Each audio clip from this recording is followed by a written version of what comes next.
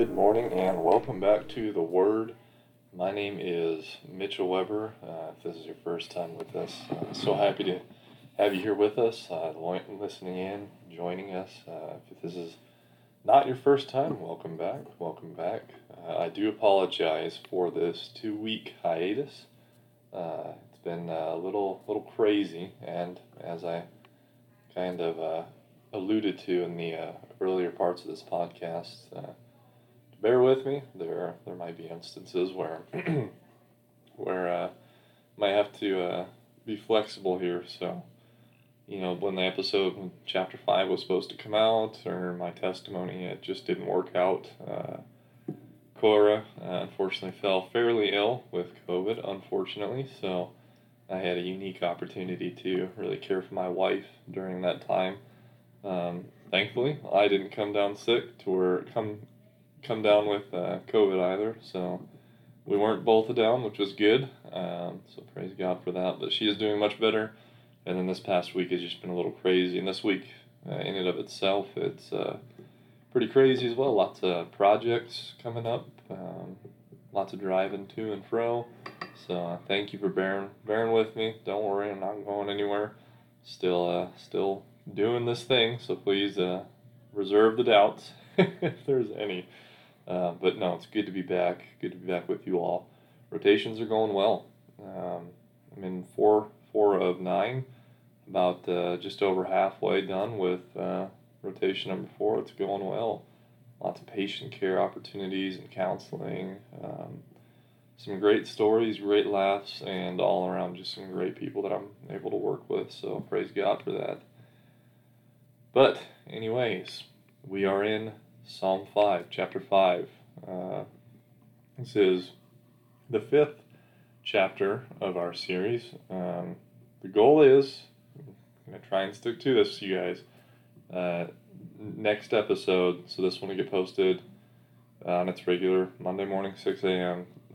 I'm really hoping the next episode's my testimony, and I'll have Cora come in, and she can kind of be the interviewer, so you'll probably hear her voice a little bit throughout that next episode, so just be on the lookout for that and get to know me a little better. But anyways, chapter 5. So we are in Psalm chapter 5. It's been a little while, so we could, if we really wanted to, we kind of take a look back at chapter 4. Remember David and his pleads to Christ. He's recalling what his enemy has done, who they are, what they're doing, and he gives a call to everyone to reflect. That was one of the main talking points, I think, from chapter 4, is the sense of reflection. So we can kind of keep that in mind as we are moving into chapter 5 here. And we'll go ahead and read chapter 5, reading from the New King James Version, and then we will dive right in after we pray.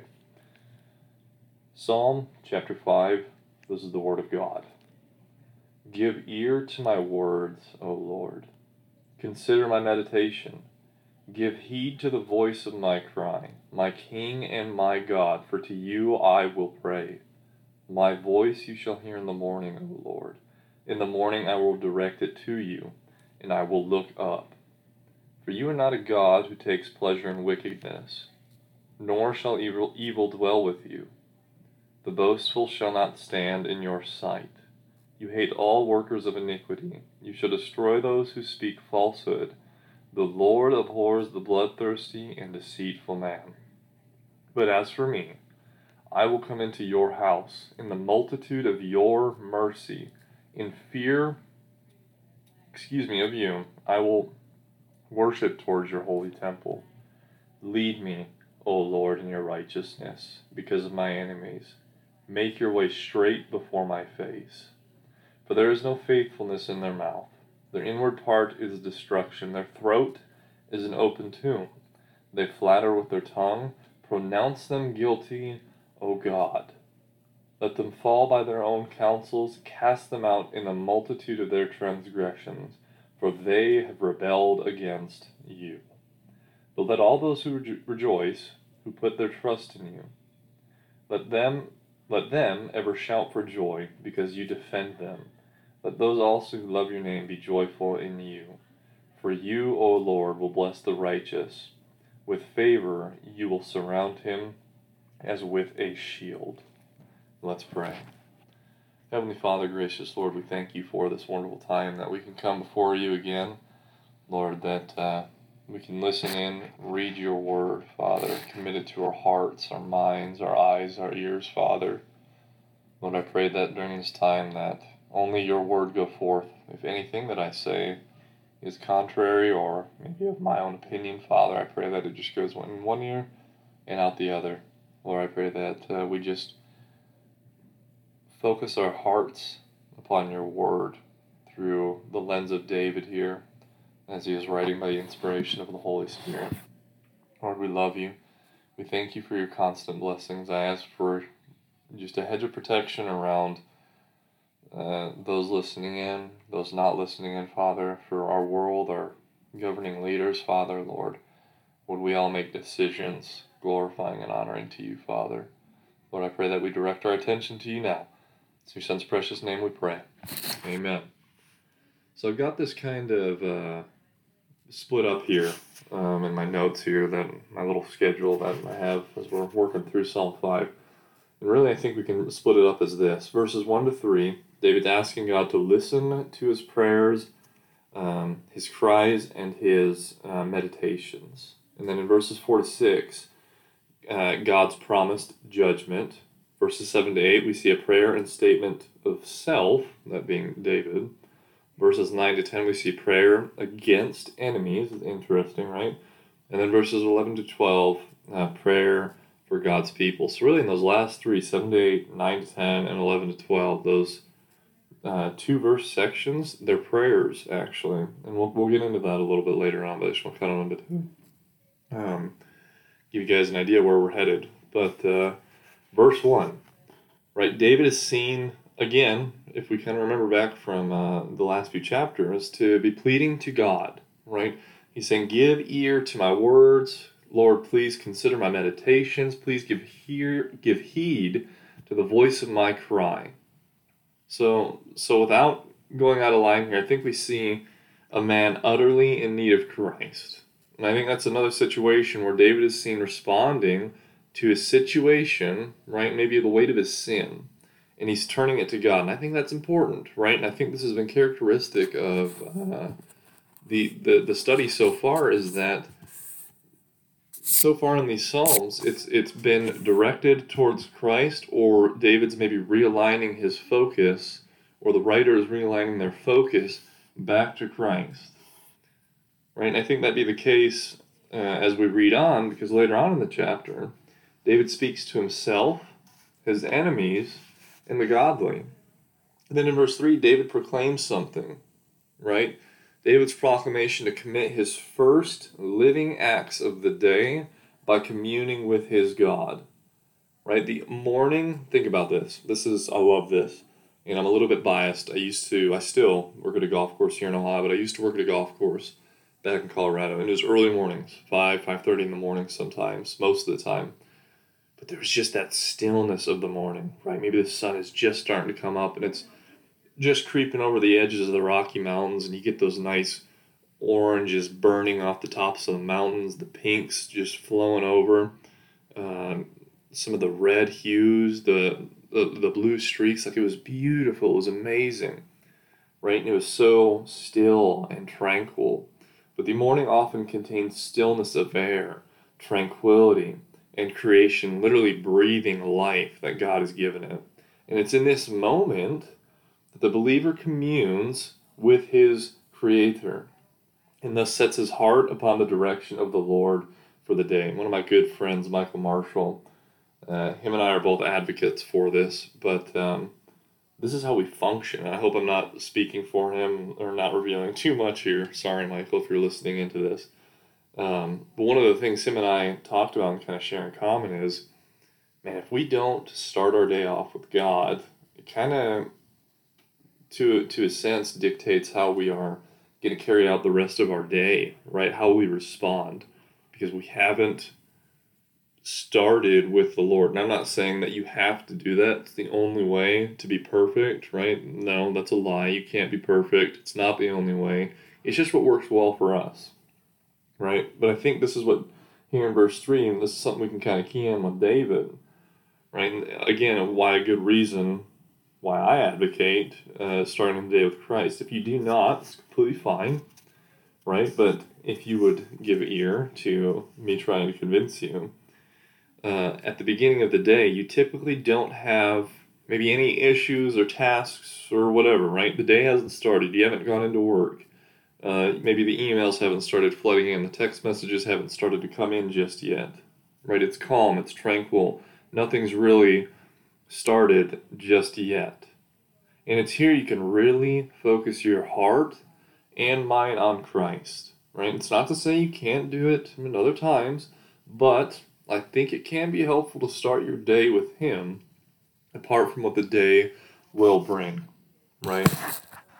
It's common to, I also speak for myself here. It's very easy sometimes to get caught up in the tasks and situations of the day, right? Depending on where you're at. Well, I'll speak for pharmacy, depending on your position where you're working, sometimes your attention is being pulled 3 or 4 different ways, and you got to be quick to adapt.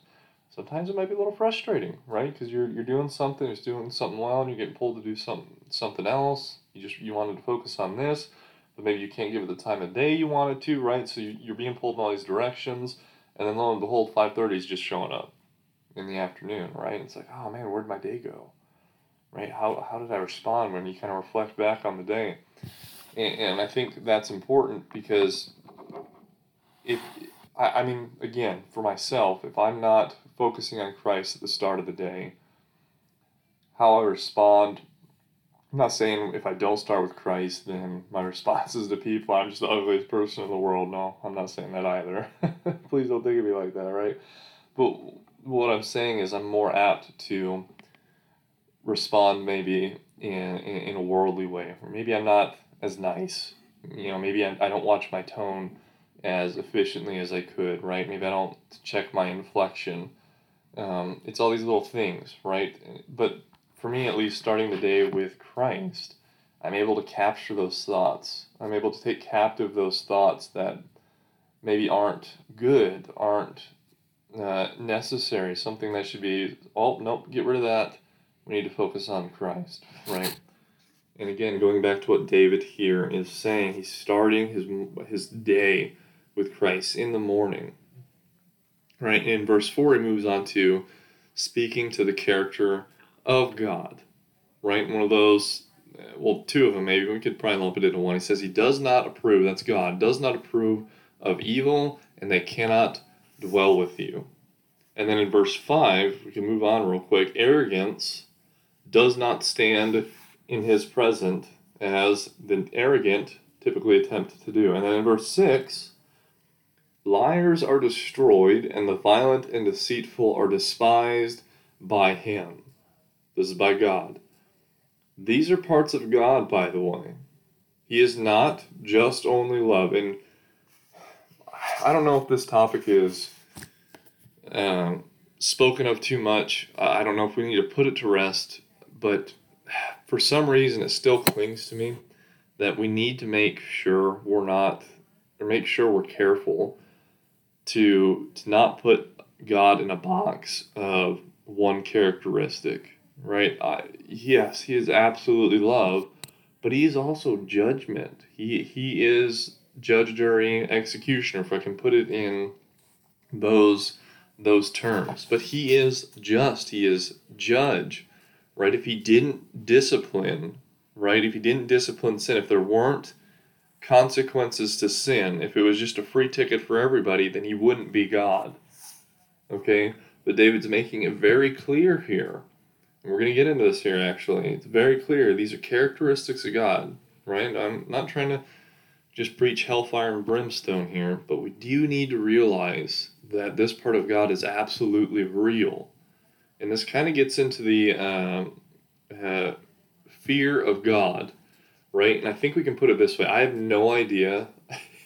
I have no idea where I read this. I know I read it recently, and I wrote it down. I don't know why. I thought I saved it in my email somewhere, but it's this: the fear of the Lord. I've been trying to find. I had one way to describe it, but I think the way I'm about to tell you, and kudos to whoever wrote this. These are not my words, but this is what it says. Fear of the Lord. This is a good explanation of it. It's the preventative of carelessness of religion. And now that I'm thinking about it, it sounds a whole lot like Spurgeon or Matthew Henry. I have to double check that. But the fear of the Lord, it's this. It's the preventative of carelessness of religion, and it's the incentive of penitence. If that doesn't just throw shivers and goosebumps up and down your spine, man, listen to that again, because that is so true. When we say the fear of the Lord, we're not talking about some cowering fear. I don't remember if I did tell the story about when I hid from my mother in Michigan with the chocolate chips, right? I had that fear, like, oh no, I'm going to get in trouble. It's not that kind of fear. And again, that example is not very good, and I keep going back to it. I'm so sorry. But it's a fear of the Lord. It's the preventative of carelessness of religion. What does that mean? It prevents you from just doing the day in and day out, right? How easy is it for us to go to our 9-to-5 job, or our 9-to-6 or 8-to-5 job, right? Where we just go, we're busy all day, like we don't have much time for doing anything else, and then we're home. Dinner, bed, and it's just that same routine over and over and over and over and over again. We're not giving much thought or reflection to it. But the fear of the Lord, its purpose, I think this is so good. It's the preventative of that.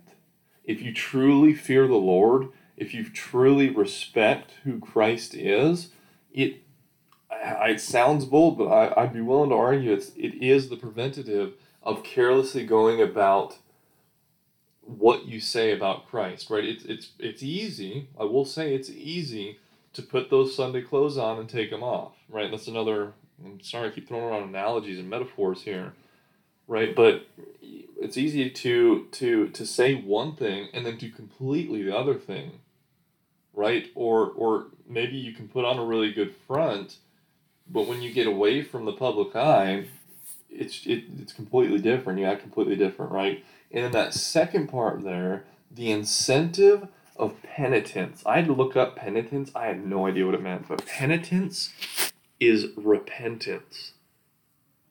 That's huge too.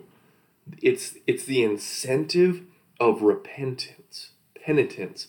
And that's so interesting, right? Because the fear of the Lord shouldn't cause us, and we see it so far in the first 5 chapters of Psalms here.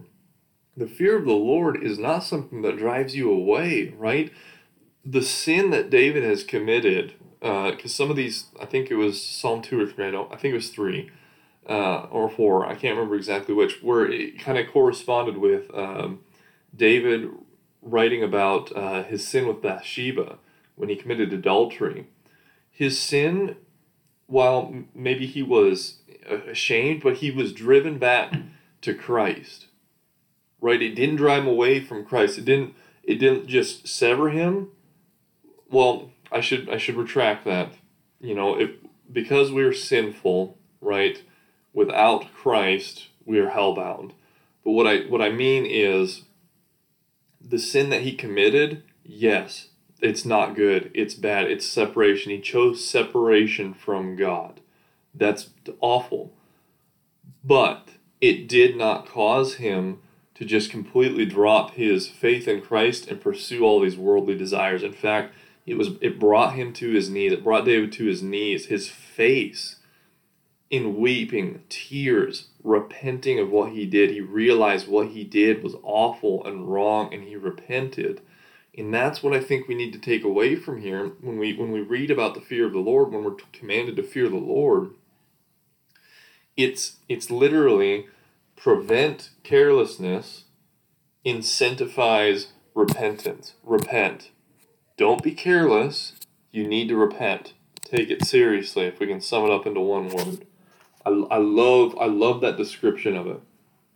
Right, so where were we here? I'm sorry, I kind of went on a rant there. I think we were in verse 6. Yeah, we're talking about the characteristics of God, right? So this is the future of the unsaved, going back to the justness of God, his judgment, his righteous judgment to judge sin.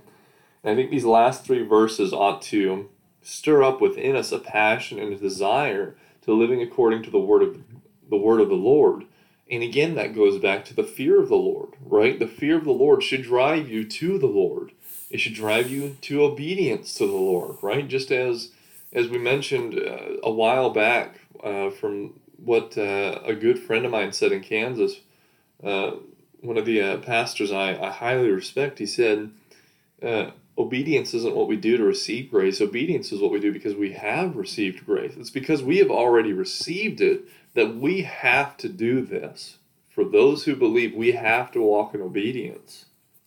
And in verse 7, David kind of switches his focus here, and he now responds with three prayers. And I want to touch on something real quick, and we're gonna kind of count them out here as we go out. So the first, we'll say, few verses of chapter 5, David he was praying and he was asking for the Lord to hear himself, right? And then immediately in verse 4, he switches. He says, "You are not a God who takes pleasure in wickedness. The evil don't dwell with you.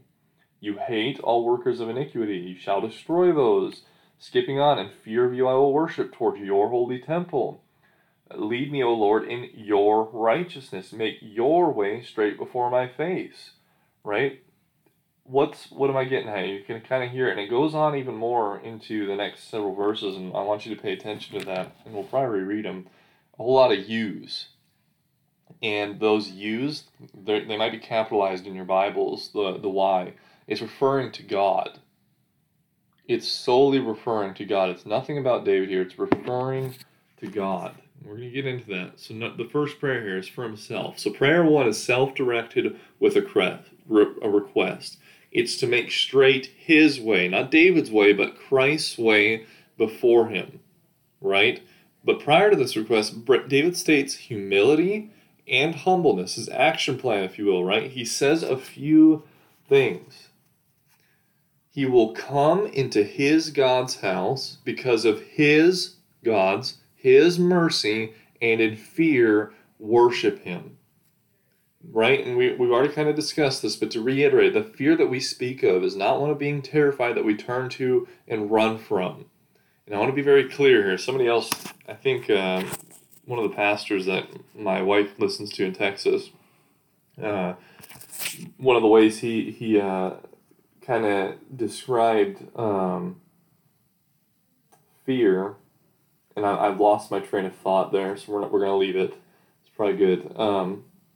It's not a terrified that we turn to and run from, right? It doesn't cause doubt. No, to fear God, to fear as we have been commanded to, is to be wary of what is coming upon the world. This fear draws us closer to him. Again, it's the incentive to repentance, and I'm already forgetting, my goodness, and preventative of carelessness, right?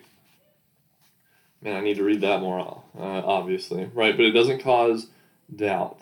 It draws us closer to him, further from the world and closer to him, right? Think of a young cadet. This might not be a great example, but for the visual learners out there, which is myself, this might help. You know, a young cadet and a drill sergeant. The drill sergeant is the cadet's boss, and the cadet likely fears him. Why? Because the cadet doesn't want to maybe fail or disappoint him. Right? He doesn't want to act in disobedience. The cadet works heartily to obey the drill sergeant's instruction because he knows that if he doesn't, there will be punishment. Right? So it is out of respect and awe that we obey Christ. Not that we're scared to lose our salvation, but because when we fall short, we remember the time on the cross and we become like those that spit on him. It's not a call to perfection, but one of repentance. And David came into his house, God's house, because of his mercies. David had a multitude of sin, but God's mercies are a multitude greater. And that is a truth that we can all rest assured in. David had a multitude of sins. He had a heavy, heavy burden of sin. But he was able to approach God because of God's mercy. And that is such an important truth to remember. And I want to make it clear again. I know I said something a while back, and I think listening back to that episode, I might have stumbled across my words a little bit. But when I talked about being too far from God, like somebody telling you, you're just too far from God, you can't be saved, right? That is an absolute lie. If somebody has said that to you, I'm so sorry. Right now, if you're just bent on disobeying the Lord and you will never have anything to do with Him, that's your choice. But if you're searching, I'll still talk to you if you want you want to kind of go down that road. But if you have been told that by somebody in your life, if you're searching and you're asking, maybe you're struggling with something, whether it's greed or lust or jealousy or gossip, whatever it might be, I need you to know that God's mercies are greater. I won't say that those things that you're doing are good, because they're not. They are sinful. But please know that you are not unsavable, if I can say that, right? That becomes true when Christ returns, unfortunately. If you've not given your life to Christ, right, that statement becomes true when He returns, okay? But please know, please hear me. Please keep searching. Please, if anybody said that, toss it out of your mind. It might be hard. It may have hardened your heart, but please toss it out of your mind, because this is an absolute truth. David had a multitude of sin, but God's mercies are a multitude greater. And moving into prayer too, it's directed against his enemies, right? And when I say his enemies, I have that H capitalized. You can't hear a capital H in my voice. What was I thinking? God's enemies. Seems bold. Let's talk about it. So verse 9, David says, their mouths are faithless. Their inward part, or maybe stomachs, are a place of destruction.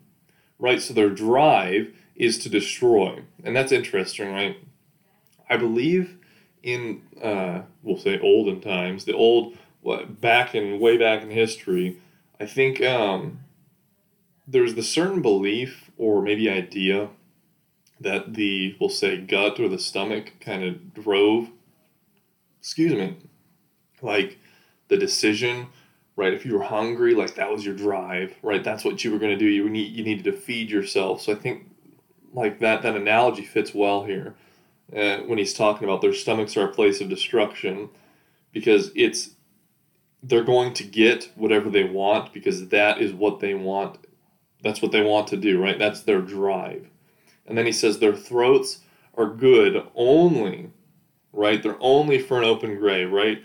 And their tongues, did we already talk about the tongues? I think we did, yes. Their tongues, no, there it is. Their tongues are as a slope leading to that grave, right? The tongue is a divisive weapon, and words do cut deep. I grew up being told, and this is no slight at anybody, but I do think that this isn't necessarily true. That, the sticks and stones may break your bones, words may never hurt me, right? Being who I am now, kind of understanding that phrase for what it is nowadays, words do cut deep. What people say, they do cut deep.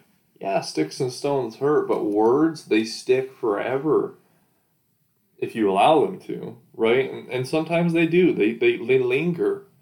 Right, and he's saying their tongues, they're like a slope leading to the grave of their throats. Right, and David makes his case before God and asks us, and maybe you can read this as prophetic. And I got some of this next section from one of the commentaries. I believe it was Matthew Henry, where he kind of made an argument for prayer too here, almost being read as prophetic, and I can kind of see it too. But David's pleading to God, pronounce them guilty, cast them out, right? It's not the way it's. We can just read it actually. Prayer 2. He says, their inward part is destruction, their throat is an open tomb, they flatter with their tongue, pronounce them guilty, O God. Let them fall by their own counsels, cast them out in the multitude of their transgressions, for they have rebelled against you. And I think he's kind of referencing, if I so may, referencing the day of Christ's return. Maybe not specifically, but I think it's at least alluding to when Christ's return, if they are in disobedience to, if they will say have their backs turned to Christ, if I can put it one way, this is their outcome. This is the product of their action, right? He says, pronounce them guilty, cast them out. They rebelled against you, right? These are God's enemies, right? Let's make that very clear, right? Because I think we could probably read this and say, oh, these are David's enemies. No, actually they're not. David's talking about God's enemies. David could easily, we'll say, forgive his enemies just as he has been commanded to, but these are God's enemies. These are the ones that have set themselves, right, from chapter 2, of Psalms, that they have set themselves against God and against his people, right? So these are the enemies of God that David's talking about. And he's saying, cast them out, pronounce them guilty. They rebelled against you. We are to forgive our enemies, but these are God's enemies. And again, this is where we may read these words as prophetic, right? And I need to actually read Spurgeon's notes here on verse 10, because I think they are extremely, extremely important. They're just good to hear. This man is a genius. But he says this from verse 10. These are Spurgeon's notes. Against thee, not against me. If they were my enemies, I would forgive them, but I cannot forgive thine. We are to forgive our enemies, but God's enemies it is not in our power to forgive. These expressions have often been noticed by men of over-refinement as being harsh and grafting on the ear. Oh, say they are vindictive and revengeful, end quote. Let us remember that they may be translated as prophecies, right? So this is actually from Spurgeon, not as wishes, but we do not care to avail ourselves of this method of escape. We have never heard of a reader of the Bible who, after perusing these passages, was made revengeful by reading them, and it is but fair to test the nature of a writing by its effects. When we hear a judge condemning a murderer, however severe his sentence, we do not feel that we should be justified in condemning others for any private injury done to us. The psalmist here speaks as a judge. He speaks as God's mouth, and in condemning the wicked, he gives us no excuse whatever for uttering anything in the way of malediction upon those who have caused us personal offense. The most shameful way of cursing another is by pretending to bless him. I'm going to read that again. The most shameful way of cursing another is by pretending to bless him. We were all somewhat amused by noticing the toothless malice of that wretched old priest of Rome when he foolishly cursed the Emperor of France with his blessing. He was blessing him in form and cursing him in reality. Now, in direct contrast we put his healthy combination of David, which is intended to be a blessing by warning the sinner of the impending curse. O impenitent man, or O irrepentant man, be it known unto thee that all thy godly friends will give their solemn assent to the awful sentence of the Lord, which he shall pronounce upon thee in the day of doom. Our verdict shall applaud the condemning curse, which the judge of all the earth shall thunder against the godless. End quote from Spurgeon. That was a lot. You may have to pause and reread through that. I did read through it kind of quick, and I do apologize. But it's powerful. It's some good stuff. And as we close here, we see the third prayer, and this is in verses 11 to 12. We're going to reread them. This is verse 11. But let all those who rejoice who put their trust in you, let them ever shout for joy, because you, as in God, defend them. Let those also who love your name be joyful in you. For you, O Lord, will bless the righteous. With favor you will surround him as with a shield. Do you guys hear all those yous? It's, again, all directed back to Christ. It's about Christ. And listen to those perfect and wonderful promises. Everyone that has trusted in you, as in God, let them also rejoice with literal audible shouts, because you, God, our defender. And those who love your name, I pray they are joyful in you.